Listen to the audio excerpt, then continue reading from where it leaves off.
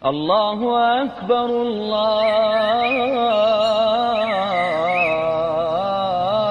akbar, la ilaha illa Allah. Ovo je sad odluka o džamijskom kućnom redu u Bosni i Hercegovini koji je izdao rijaset 16. oktobar 2007. godine. Potpis je znači Reis Ulema Mustafa, dr. Mustafa Cerić. Imate sad ovdje član 5 gdje kaže se: u tumačenju izvršavanju ibadatskih islamskih dužnosti u džamijama, mesdžidima i drugim vjerskim objektima islamske zajednice u Bosni i Hercegovini primjenjuje se hanefijski mezheb. I s ovim su vrata zatvorena svakome onome ko nije ovoga mezheba ili koji neće da radi po ovome mezhebu. Pa mam da je doktor šerijatskih znanosti ne može da radi u islamskoj zajednici. Šta ovo znači u praksi sad, braćo? Šta sad ovo znači u praksi? Evo pogledajte šta sad ovo znači. Evo pogledajte sad šta sad ovo znači.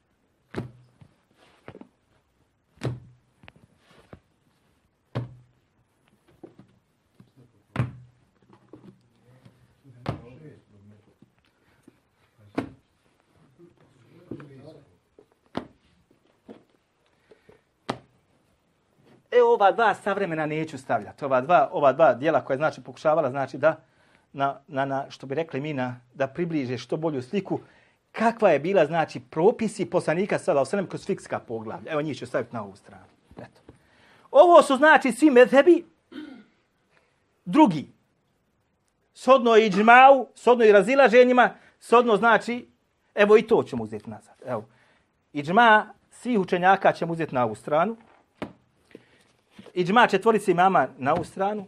A razilaženje kod islamskih učenjaka na ovu stranu i evo mesail džuhur na ovu stranu. Da ne bude sad. Evo vidite sad ovo. Ovo je znači ovdje komparativni hanefijski fiqh od hanefijskog učenjaka, evo ga tu dole. A ovo je fiqh u mezhebu, unutra ne izlazi iz njega. I ovdje imate sada komparativni fiqh šafijskog mezheba, evo ga međmu, i imate sad ovdje šta šafijski mezheb ne izlazi iz njega. Imate malikijski mezheb mudawwene i imate znači koji komparativni, onaj unutar mezheba, imate komparativni koji zove se bidajetul mučtehidi. Imate mughni u hanbelijskom mezhebu koji je znači komparativni fiqh i imate znači unutar mezheba rauda. Imate muhalla koji je znači zahirijski mezheb, poseban mezheb i tako dalje, ništa ne izlazi iz njega. Imate al-iqna' koji je znači od Ibn Mundira, njegov mezheb. Imate subulu selam, imate Nilu leftar, to su takozvani hadijski mezhebi ili mezhebi koji su osnovani ili fikska poglavlja na osnovu hadisa.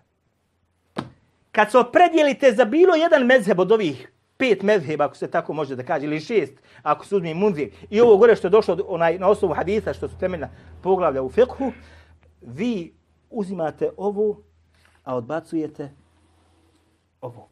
Samo u fikhu. Samo u fikhu. Zato sada, kada dođe neko kaže ja sam hanefijskog mezheba, on je se skučio, odnosno šta se dogodilo? Ogromnu jednu rijeku, zamislite sad Savu do Lubačkom, i znate kakva je Sava. Ti želiš kroz fi 10 da je suprovedeš. Jel možeš sprovesti? Nemoguće. Evo ovo je tu otprilike. Razgranatost koja postoji, opširnost koja postoji islamu, ti tjeraš mene da ja moram ovako. Sužio si skroz sprem ovog velikoga znanja, veliko podataka, informacija, želiš da niko za ovo ne sazna. Samo ovako, nikako drugačije. A ako budeš ovako, mi ćemo te otvoriti, bit ćeš imam u mesčidu. Možeš da radiš i gdje god želiš. U protivnom, motiku na rame, kopaj žito. Allahu akbar, Allah.